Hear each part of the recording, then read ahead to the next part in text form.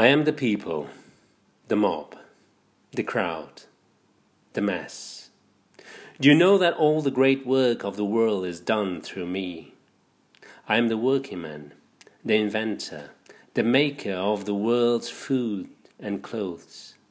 I am the audience that witnesses history. The Napoleons come from me, and the Lincolns, they die. And then I send forth more Napoleons and Lincolns. I am the seed ground. I am a prairie that will stand for much plowing. Terrible storms pass over me.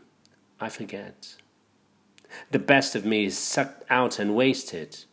I forget. Everything but death comes to me and makes me work and give up what I have. And I forget.